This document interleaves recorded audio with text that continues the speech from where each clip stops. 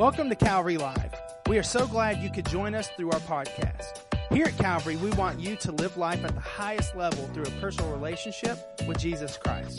We hope today's message will be an encouragement. This is a very important year in your life. Can somebody say amen to that? You say, well, Pastor, why is this a big year in my life? It's a big year in our lives as the family of God at Calvary. Can you believe this is year number 40? It's a big year.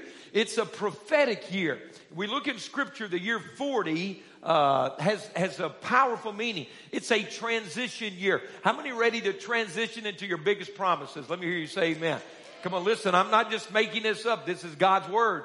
It's the year to transition into a new season. 40 is when God's people had prepared and were ready for fulfillment, ready for promise, ready for a shifting, ready to move into what He's been preparing you for. How many have been under construction for a while? Come on, tell me the truth. How many are thankful that God saved you just like you were? Come on, man.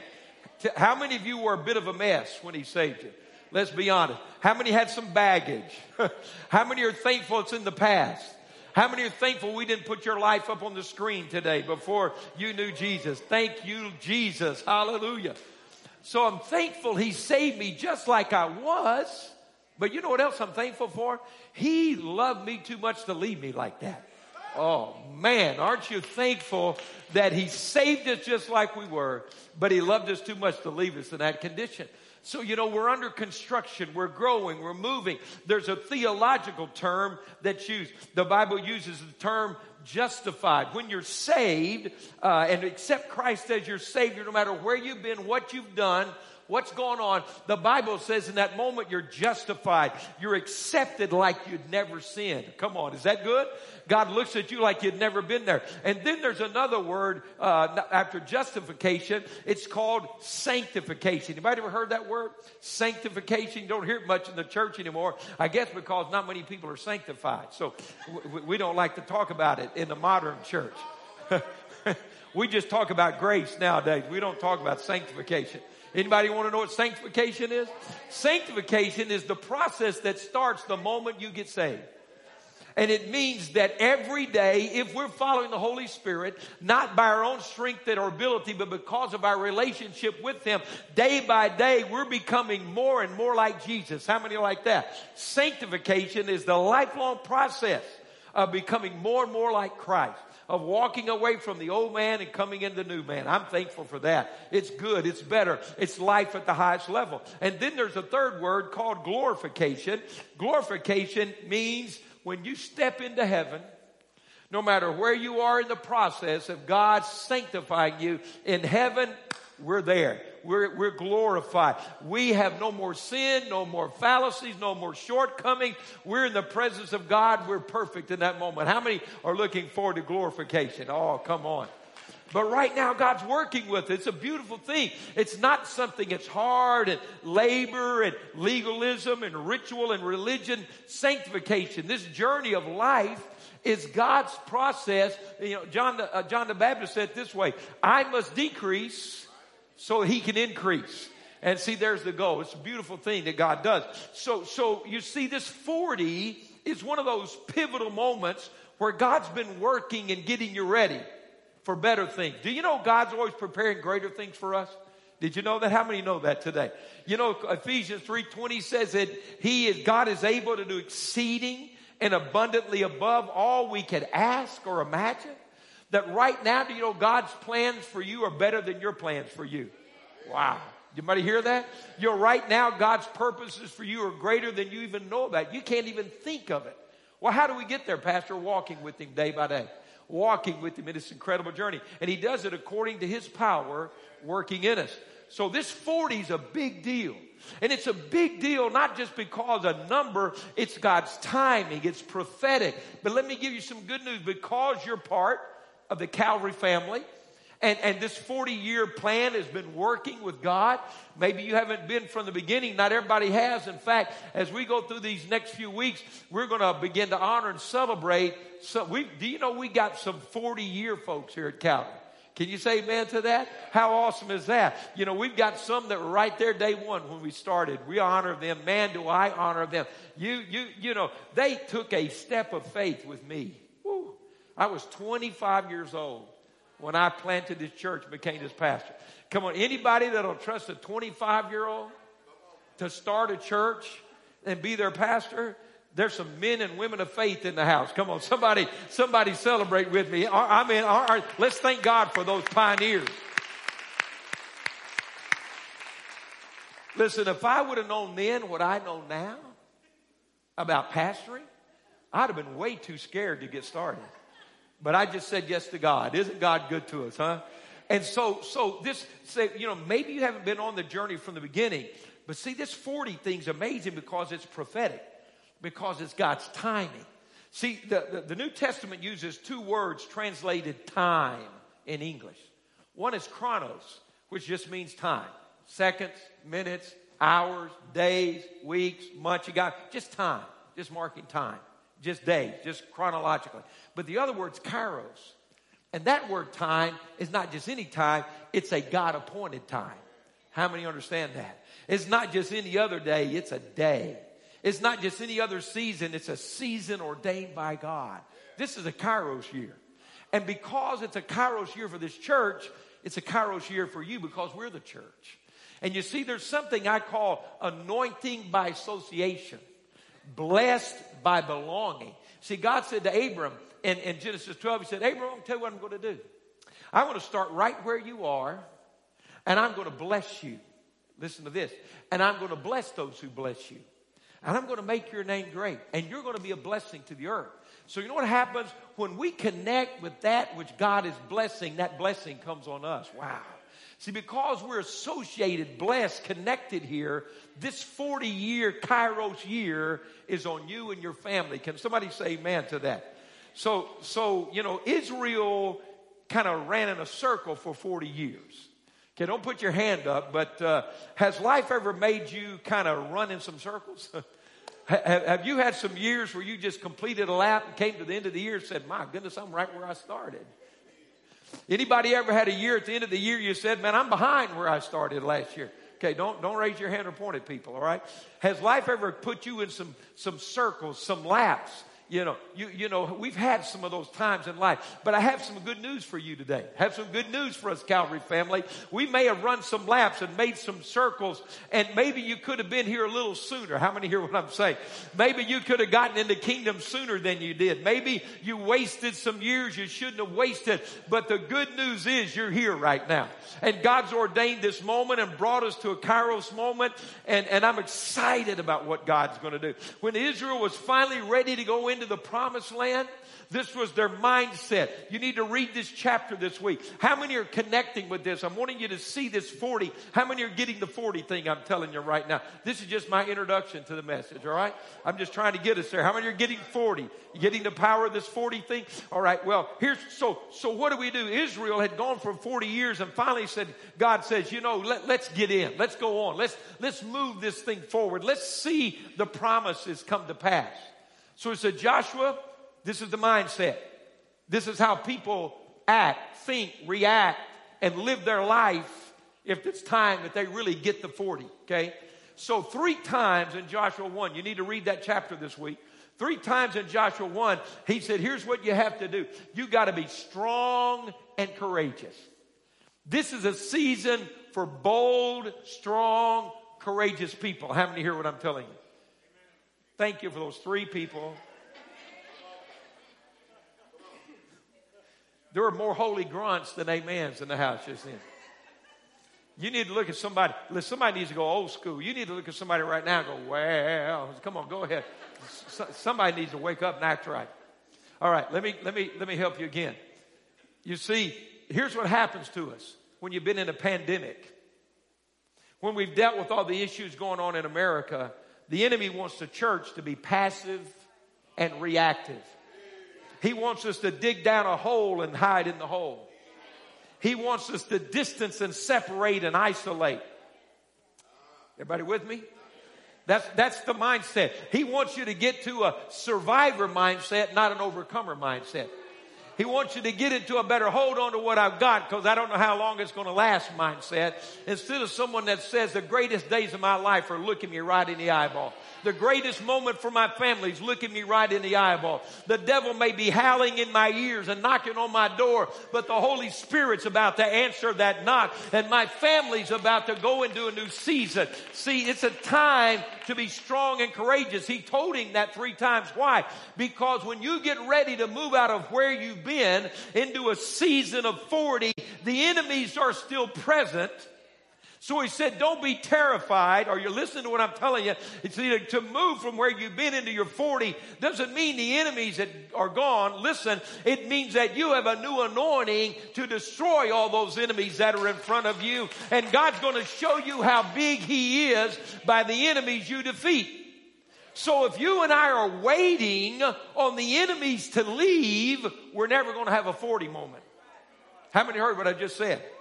If you're going to say, I'm just going to stay home and hide till the enemies are gone, you're never going to get your 40. Do you know there have been a lot of people standing on the verge of a breakthrough and misunderstood it because they saw an enemy standing in front of them?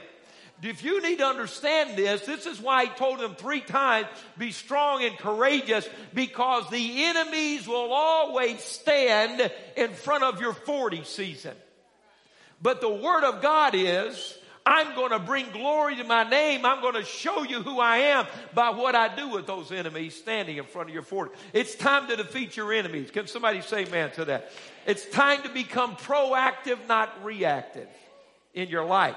All right, I'm just trying to help us get the moment. We run through life and miss our moments. We run through appointed times with God. If you're not careful, you miss what you've been praying for. How many heard what I just said? You miss what you've been praying for. Sometimes it's right in front of us.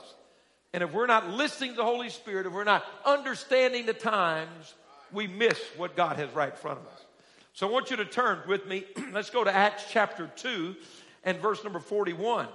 Acts 2:41. Now I'm going to begin a series today called 242. Someone say 242. 242. But I'm going to give you a little prelude with 241. All right, so let's go to Acts 2:41, and then we'll read 242. So here's the point. Here's the point. What are we going to learn in these next few weeks? So what does a church do? What is the expectation? What is the response of a church that believes they're at a Kairos moment? That understands what's going on around them?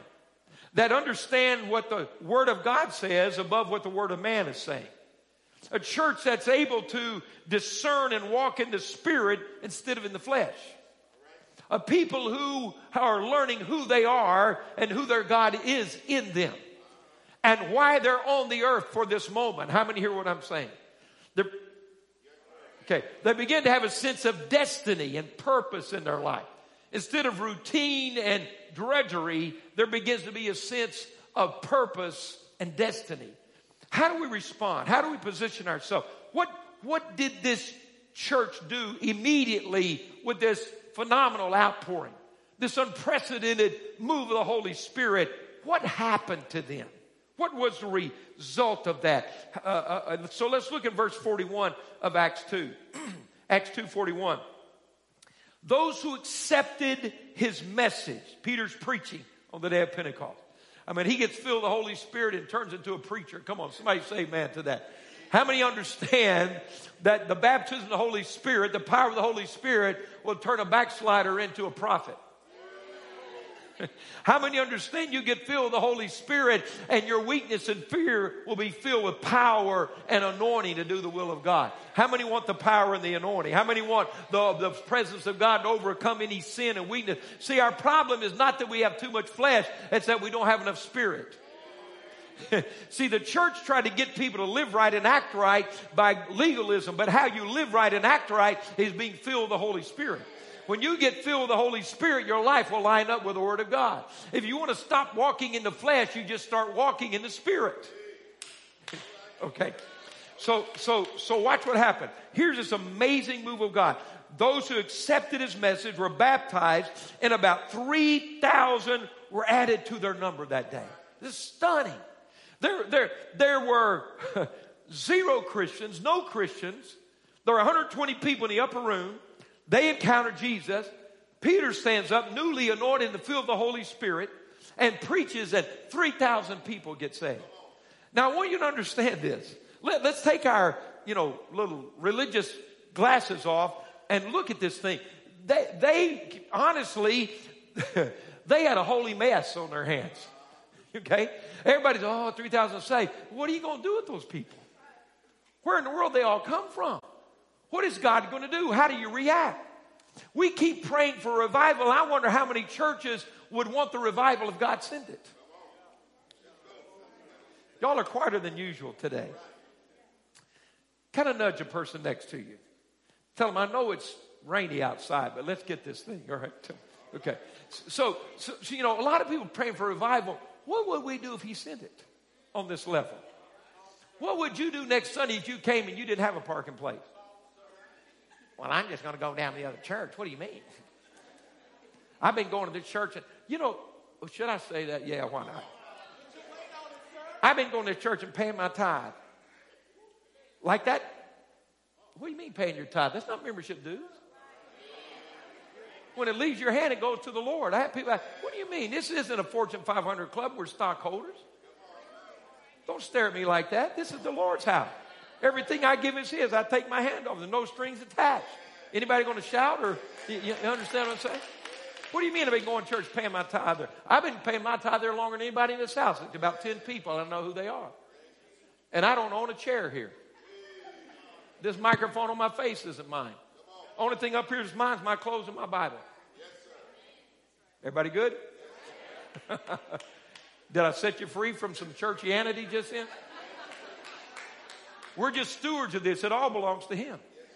Okay, all right, just so we're good. So what happens here? So we come to this place and we're saying, God, send a revival. What would happen the next week you came in, you couldn't sit down? Would you shout or huff?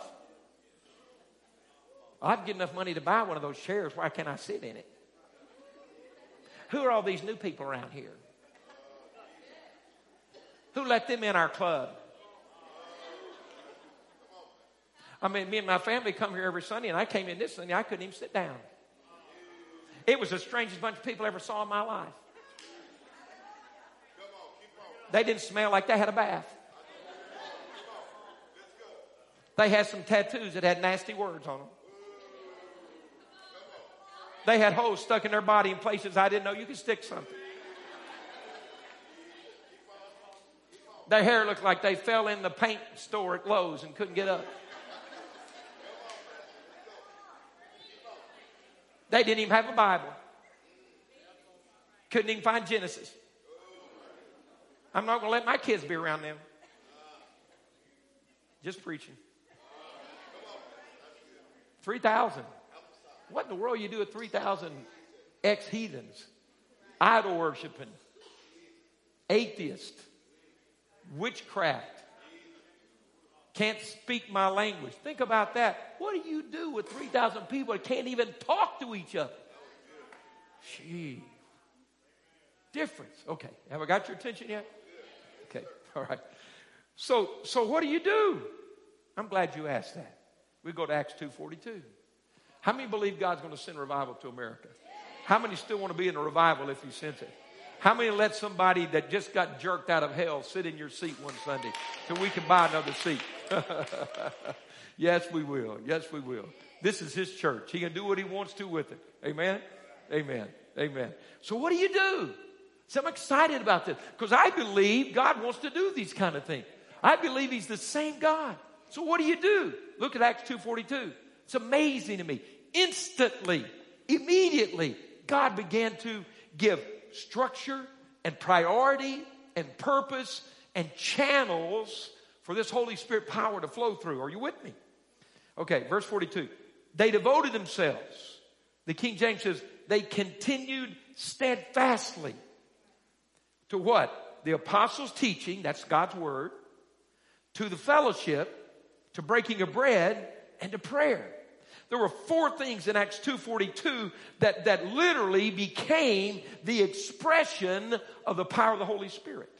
What God was doing, this miracle, this revival, this harvest that began with 3,000 people, how did they respond? What did they do? What was the pattern that the Holy Spirit established? I believe God wants to do the same thing right now. Anybody with me can say amen to me. Okay. All right. So let's keep reading. So what? So the power of the Holy Spirit is there. God moves miraculously. People are baptized in the Holy Spirit. 3,000 people are saved. Mass water baptism happened. And now here are these brand new, soaking wet, tongue-talking Christians. What are we going to do with them? We're going to devote ourselves to the Word of God. We're going to devote ourselves to fellowship. We're going to break bread together. And brother, we're going to pray all the time. We're going to pray. What happened then? Okay, verse 43. Everyone, see, nobody's left out of this move of God. Say everyone. Everyone was filled with awe. I want to see awe return to the church of Jesus. Filled with awe. Why? And many wonders and miraculous signs were done by the apostles. The only reason the church would say that these miracles, signs, and wonders do not happen is because man doesn't want to see them happen. Because they are bigger than us and out of our control. So let's keep reading. All the believers were together and had everything in common. There was a unity that was amazing. But listen to me. It was a Holy Spirit unity, not a man-forced unity. Are you with me? Now, verse 45. Selling their possessions and goods. This language here, if you study it in almost every translation, says, as the need arose, when it was necessary, they would even sell their own possessions and goods and give to anyone as he had need. They didn't build a commune. Everybody didn't go sell their house and their land and they moved in some little place. The goal was never hide out from the world. The goal was be the light of the world. Be the salt of the earth. Are you with me? What we're seeing here, it's never been God's design for the church to run over in a corner and hide. It's always been we love each other enough. If you've got a need, I'm going to help you with this. But we're here for the world to see Jesus. Are you with me? Okay. Every day they continued to meet together. What was the pattern? They met where? In the temple courts. And then they broke bread in their homes and ate together with glad and sincere heart. So we're seeing what 242 produced. Are you with me? Praising God and enjoying the favor of all the people. Now that's something that needs to shift in our nation. For some reason, I don't really see the church enjoying the favor of all the people in this country. It's maligned and rebuked and misunderstood. Maybe because the church has done a terrible job of telling and living the truth. And the devil's done a great job of telling a lie. And right now, America's believing the lie instead of the truth. But there's a solution to that. Praising God and enjoying the favor of all the people. Watch this. The bottom line. Someone say bottom line. Bottom line. And the Lord added to their number daily those who are being saved. Man, what a pattern. So 242. I want you to see this flow, this life, this spirit-filled, life-filled church that was birthed supernaturally in Acts 2 began to function, flow, follow a divine pattern that allowed the Holy Spirit to continue to be released. How do you disciple, maintain, minister to 3,000 people being saved at a time? We just read about it right there. In other words, God has a supernatural order that when we follow it will allow us to have a harvest of any size. Can somebody say amen to that? We can minister to whatever God wants to do. And so let's look at verse 42. They devoted themselves. They continued steadfastly. Listen to the meaning, the synonyms, the meanings of that devoted, continued steadfastly. Listen to this. To give oneself continually. To give oneself continually. To persevere. To be courageous for. Wow. To be courageous for. To be in constant readiness. So these things that we're reading here, I want you to get the feel of this church family. Is something that they gave themselves to. They persevered in this. When this move of the Holy Spirit, when this new life came to them, when this empowerment of the Holy Spirit came to them, everybody hearing what I'm saying? It shifted their priorities. It gave direction to their energies. It caused them to say, this is what I'm devoted to. This is the priority of my life. This is my compass, my North Star, my bearing, my guide. This is how I do what I do. Are you with me? They persevered in that. So what was the first thing? I'm going to focus. I'm just going to hit it quick because there's a couple things I want to focus on for these next 2 weeks here. All right? But what was it? They were committed. I want you to get this phrase in your spirit, in your thinking. The apostles' teaching. What is that? The Word of God. Here's the word I want you to get. In that church, they had a word culture. Word culture. Say that with me. Word culture. A word culture. What does that mean? It means that this transforming work of the Holy Spirit in their life caused them to see, hear me, church, we're tripping over the very basics building churches in America today. They understood instinctively we're going to have to adopt a word culture. Why? Well, it's the only culture that was going to work for them. Because you've got 3,000 people from every country in the known world sitting in the house. Are you with me? Every culture you can imagine, different races, different culture, different traditions, different family systems. Are you with me? Different religious backgrounds. Now you tell me how you're going to get a consensus out of that. There's only one way. We agree together that above my culture, above my tradition, above my religion, anybody with me in the house right now, above my family, above where I've been, is the Word of God. And if we can agree on the Word, we can agree. Can anybody be with me right now? So you understand they had a word culture. It was the only hope for them. It's the only hope in America today that we have a word culture. You see, it was not when they taught the apostles' teaching, listen to me. They didn't teach politics. They taught the Word. They didn't teach current events. They taught the Word. They didn't teach psychology. They taught the Word. They didn't teach self-help. They taught the Word. Anybody with me right now? See, if you want to read self-help, it's good. But I'm going to preach the Word. If you want counseling, good. We'll have some people help you. But I'm not going to counsel you. I'm going to preach the Word. Are you with me?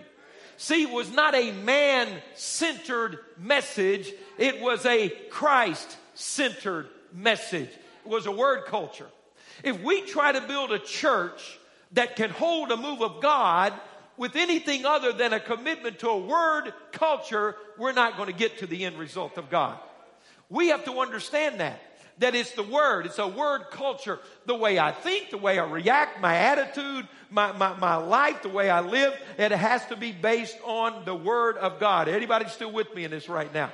See, I want you to go to Romans 12 and turn to verse 9. Let me just give you for instance, what does a word culture do? Romans 12, verse 9. Paul was teaching it as he's working to this definition, this explanation of what word culture does. He'd already told them to begin that chapter in view of God's mercy. Anybody thankful for the mercy of God today? Man, I'm thankful for the mercy of God. In view of God's mercy, here's what I'm supposed to do. I'm supposed to present to Him my body. I'm supposed to say, here I am. Anybody with me today? He didn't say present to Him my Sunday. He said present to Him myself. In view of the mercy of God.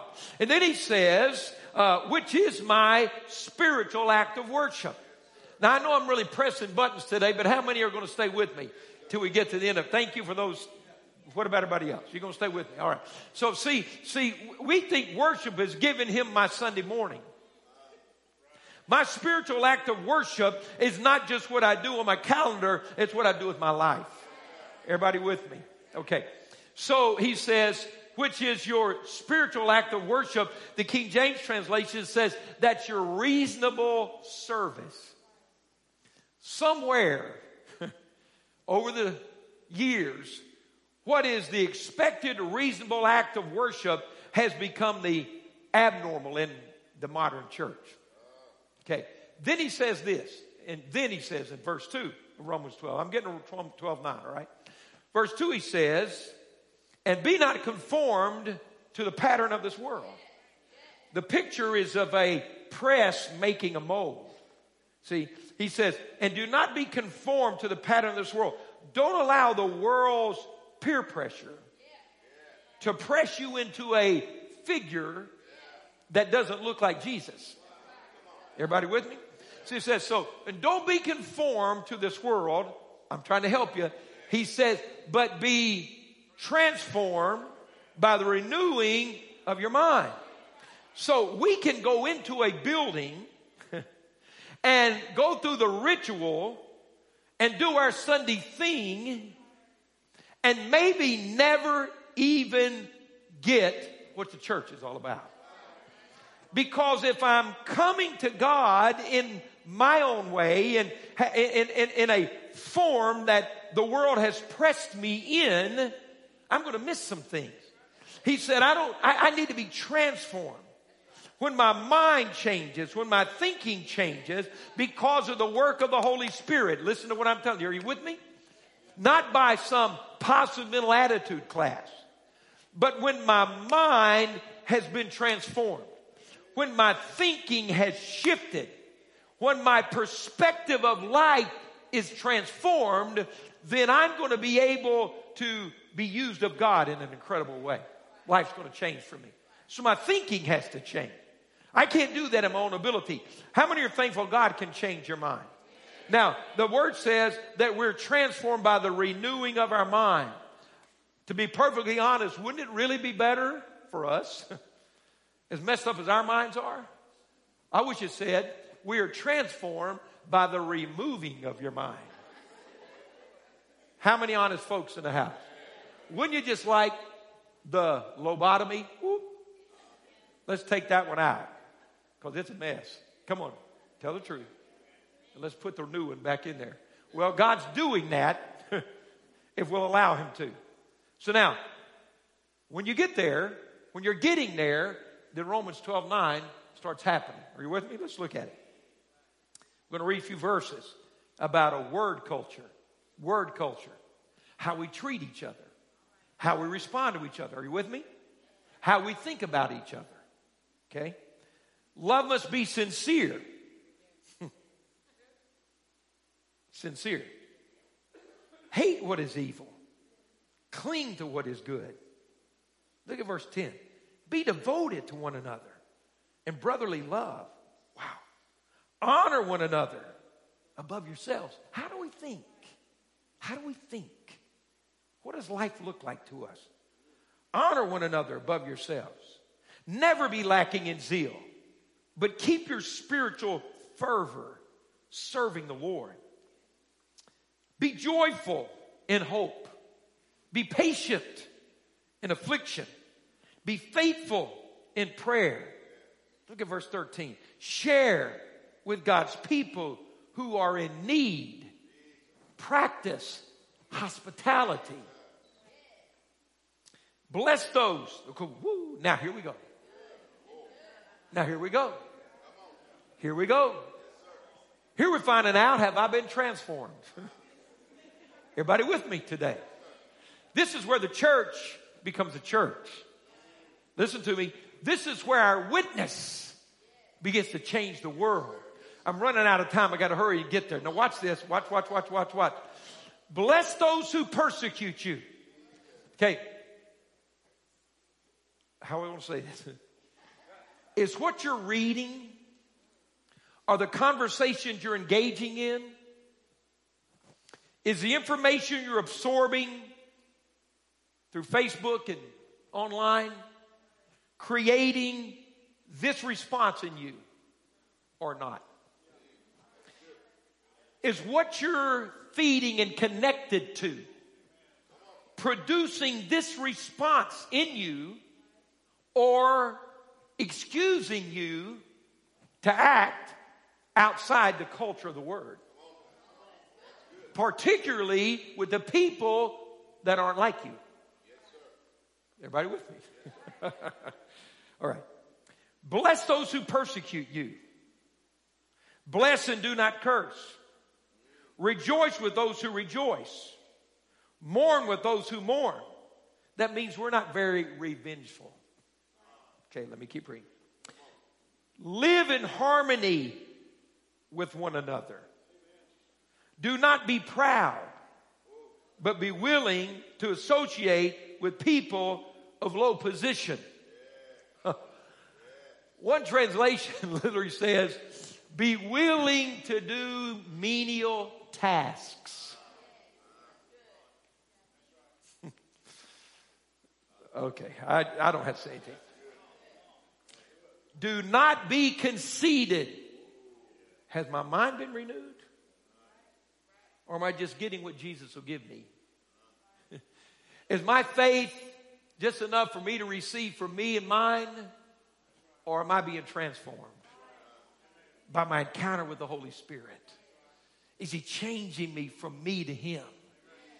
Am I moving from glory to glory, from faith to faith? Is my walk encountering His presence and it's changing me, shifting me? Anybody with me in the house right now? Oh, come on. Look at verse 17. Do not repay anyone evil for evil. There are going to be some people who do bad things. But in a word culture, my response, listen, is not mandated by their response. What I do isn't because of what they did. How I respond to the injustice of my life is not dictated by the world, but by the Word. Do not repay anyone evil for evil. Be careful to do what is right in the eyes of everybody. Now look at verse 18. He says, I get this, folks. There's some people that are just tough. They don't want to be at peace. Okay? He says, if it is possible, as far as it depends on you. I can't make everybody else act right. I can't change everybody, but if what I'm going to do, as far as it depends on me, I'm going to live at peace. Verse 19. Do not take revenge, my friends, but leave room for God's wrath. Oh boy, I just need to keep moving. Do you know that we keep getting in the way of what God's trying to do to help you get out of the thing that other people did to you? Do you know just about the time when God's going to do something to help you out and move them out of your way, you run right in the middle and block it because you're taking revenge and trying to act like God? Do you know the blessing that God's wanting to send you because people were wrong, that you're not going to get it because you're trying to do it yourself with man's ability? Do you know if we would have a word culture that every injustice and misdeed and wrong that was done to you, God will repay you, not what some man will do. Leave him some room. I can see God. You know those people you've been praying, God, just get them. Just get them, God. You know what? If God would answer that prayer, half of us would be dead. You know why? Because that lightning bolt you're praying to hit them, you're running right in the way of it, trying to get them yourself. The mercy of God's kept you alive that He didn't answer all those prayers you prayed. Somebody's got to say it. It's mine to avenge. I will repay, says the Lord.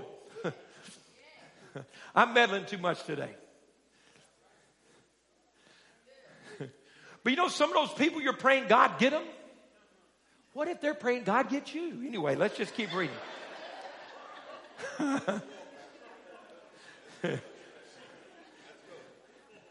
On the contrary, in the word culture, any word culture folks in the house? Anybody believe 242 works in 2021? On the contrary, if your enemy's hungry, feed him. Jesus. Woo. If he's thirsty, give him something to drink. And doing this, you heap burning coals on his head. You realize why you've had the same enemies for so long? Because you've been doing what they've been doing. You've been acting like they've been acting. You've been saying what they say. Now, you're a Christian, so you dress it up a little bit. You smile at their face, but you cuss them at their back.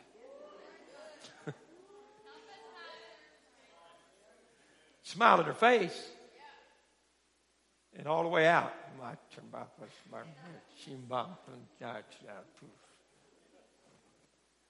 But you know what would happen? Maybe the reason we have too many enemies is that we haven't fed them and gave them something to drink. You know what I found out? Enemies don't know how to handle that. Ungodly people don't know how to respond to this kind of thing. And we may just have a witness who may just win them to the Lord. And we may just find that Saul, who's breathing out threats, throwing the church in jail, might just have an encounter with Jesus and become a mighty apostle. Do not be overcome by evil, but overcome evil with good. Okay, now, listen, go back to Acts 2:42 very quickly. And I preached that part too long. Help me, Lord. Acts 2:42. We got to wind it up. Go back to 2:42. Here's what I want you to see. Somebody say word culture. Word culture. We need a word culture. But here's what I want to focus on. I want you to see this. Are you with Acts 2:42? They devoted themselves to the apostles' teaching. Word culture. Say it again. Say word culture. And to fellowship, to the breaking of bread, and to prayer. Now watch. Real quickly, we got to sum this up. Worship team, come and join me. But I'm going to preach 15 minutes and 2 minutes right now. You ready? Okay. So here's this dynamic outpouring of the Holy Spirit. This amazing outpouring of the Holy Spirit. Revival, awakening, outpouring. And as God did that, there were 4 channels that allowed this anointing to be effective. Not just one hit and splash, but continue to work.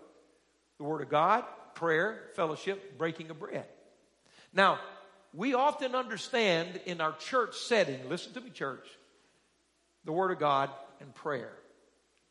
But we stumble over fellowship and breaking of bread. Now listen to me.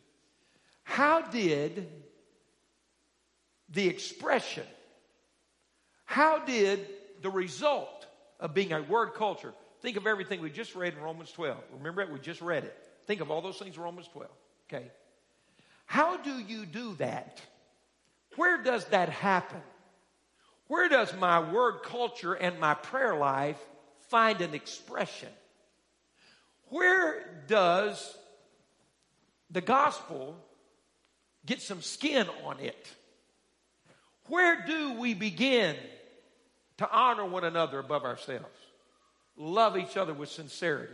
Everybody with me? If we do not walk in fellowship and breaking of bread, then we rob the opportunity of what God is doing to express itself. Everybody with me? And so there was this rhythm, this Holy Spirit rhythm that was launched. Listen, where they gathered in the temple intentionally. Everybody with me? Everybody with me? They gathered in the temple. They were to corporately get together. Gathering is godly. Listen, did you hear what your pastor just said? Gathering is word culture.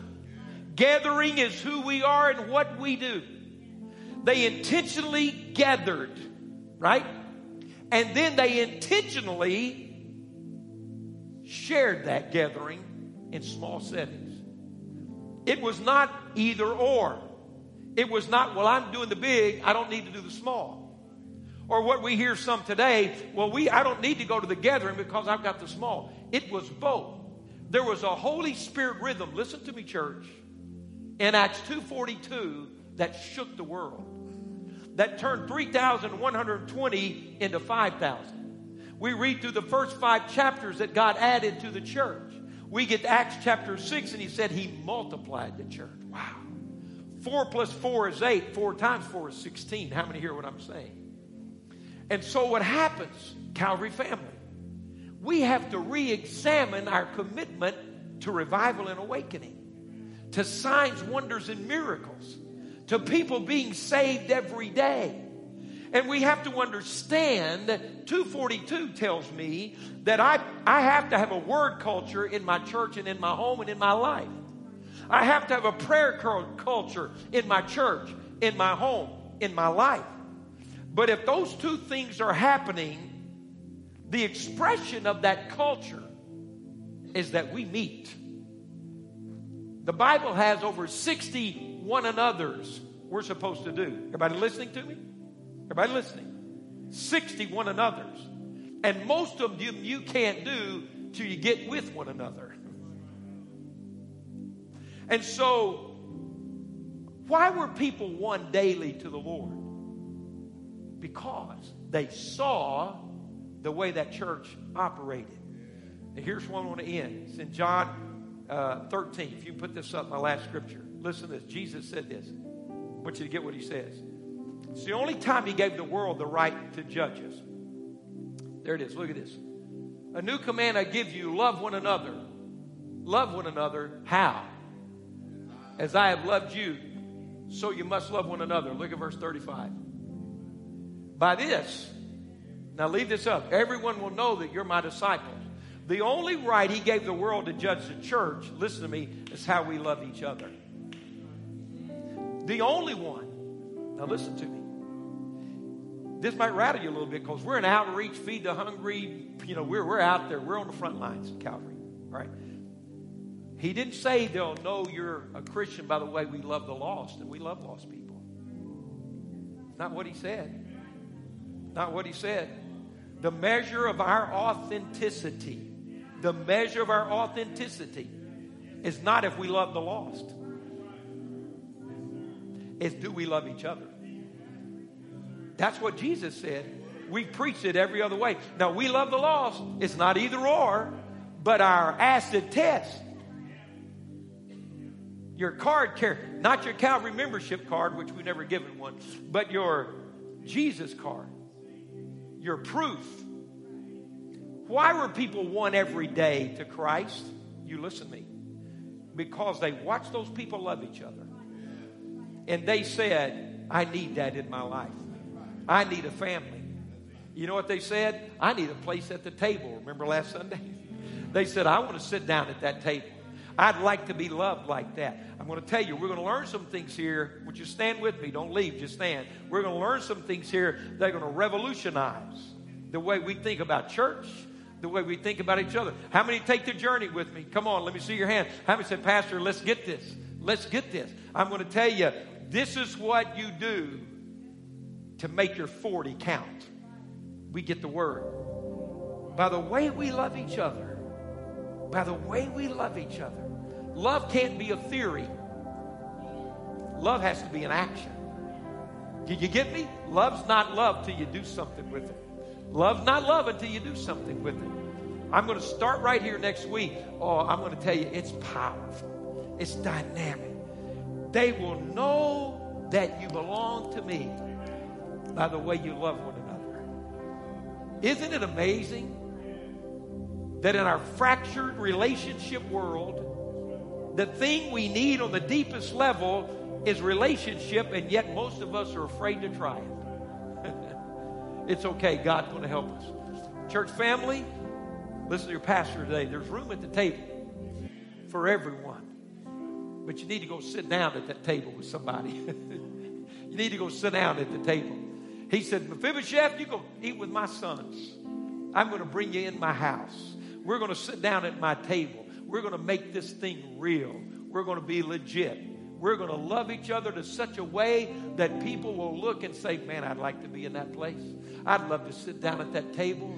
I'd love to be loved like that. I want somebody to do that. Hey, let's get out of the theory and get into reality of what it means to love Jesus. Everybody with me right now? Come on, church family. I want us to pray. Come on, right now. Father God, we come to you. And we ask you, Lord, to come meet us today in this moment. We ask you, Lord, to come in this moment and cause us to see what matters to you, to prioritize what you prioritize, to love what you love, cling to what you cling to, allow you to do this work in us that is so powerful, it changes the world around us. Lord, we're excited. What a moment. What an opportunity, God. What a flow of your Holy Spirit. God, the world sees you as they see you living in us, loving in us, working in us, powerful in us, God. We're thankful for that today. God, we're excited to have a revisit, a revelation, a new insight to this power of your church.